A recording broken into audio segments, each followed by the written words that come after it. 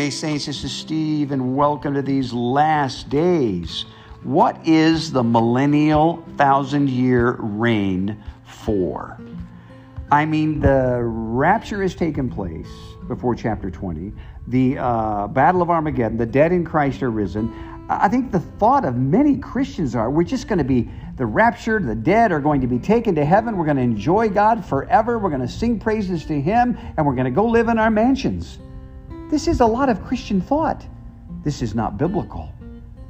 The millennium is a 1,000-year reign where we will still be on the earth. What's it for? Well, in Acts chapter 3, verse 21, Peter is speaking to the Jewish people who've rejected Jesus as the Messiah. And he says, Jesus, who ascended up into heaven, He's there and He will return. And he calls this time of return as the times of the restoration of all things. Underline this. The times of the restoration of all things. This equals the millennial age. God, through Christ, is going to restore everything to its former glory as it was during the time of creation. There are two aspects to the restoration of all things. There is an external aspect and there is an internal aspect. I think we are familiar with the external aspect when we think of creation and the laying down with the Lamb. We have the earth, the sun, the moon, and the stars are going to be returned to their former brightness. No more curse, no more thorns, no more thistles, no more cursing of the ground and working of the ground. The produce of the earth will be marvelous. There is the external restoration of the nations. God's intentions were for the nations to reproduce and all mankind to bring glory to God. He will use the millennial age to draw out the hearts of those who are there, who came through the tribulation, who did not receive the mark, but are their hearts towards Jesus. And He will expose them by loosing Satan. They will be exposed, and Satan and those who defy God will be cast into the eternal garbage can. And then the great white throne judgment of all unbelievers. Believers will be externally restored. Yes. I mean, we will be there and in their varying capacities, ruling, reigning, or living and enjoying the Lord in some capacity according to how He's rewarded us. He will deal with us as believers.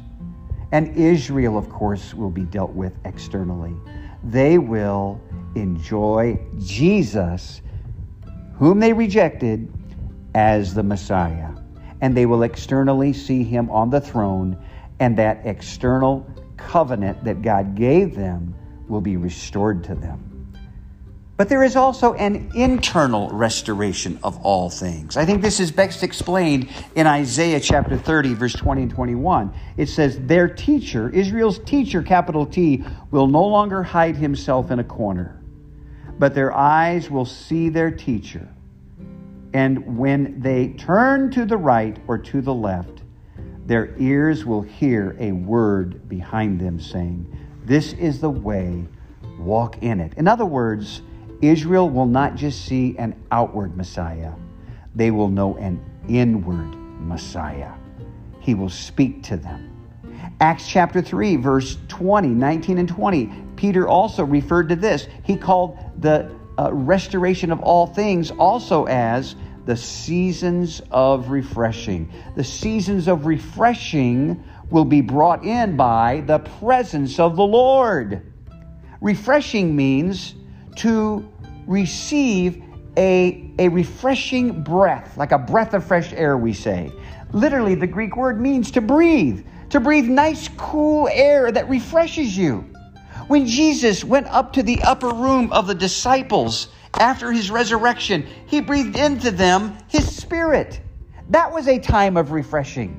Before the millennium, they knew the inward Messiah that day, and He breathed in them His life. And from that moment forward, every Christian can know the refreshing breath of God as Jesus, the Messiah, lives inside of us in our spirit. Do you know that enjoyment? In 1 John In 1 John chapter 2, verse 27, he talks about you will receive an anointing, and that anointing will abide in you, and that you have no need that anybody teach you anything, but the anointing which you have received comes from him, and he abides in you. Saints, that is why right now we need to prepare for that millennial age. We need to be such constituents of the millennium that in this day have enjoyed the teacher, the inward Christ. The Greek word for Christ is Christos, Messiah, the anointed one. The Greek word for anointing is charisma. In other words, anointing is the verb form of Christ. Think of that. He's not just in you. He doesn't just dwell in you, but he wants to move in you. He wants to move and anoint every thought and teach you every direction. Turn this way. Turn that way. Go that direction. We need, church, to be learning this inward Christ right now. Oh, in that day, there is going to be the restoration where we all will follow that inward voice.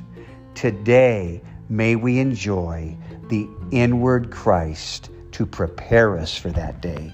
Amen.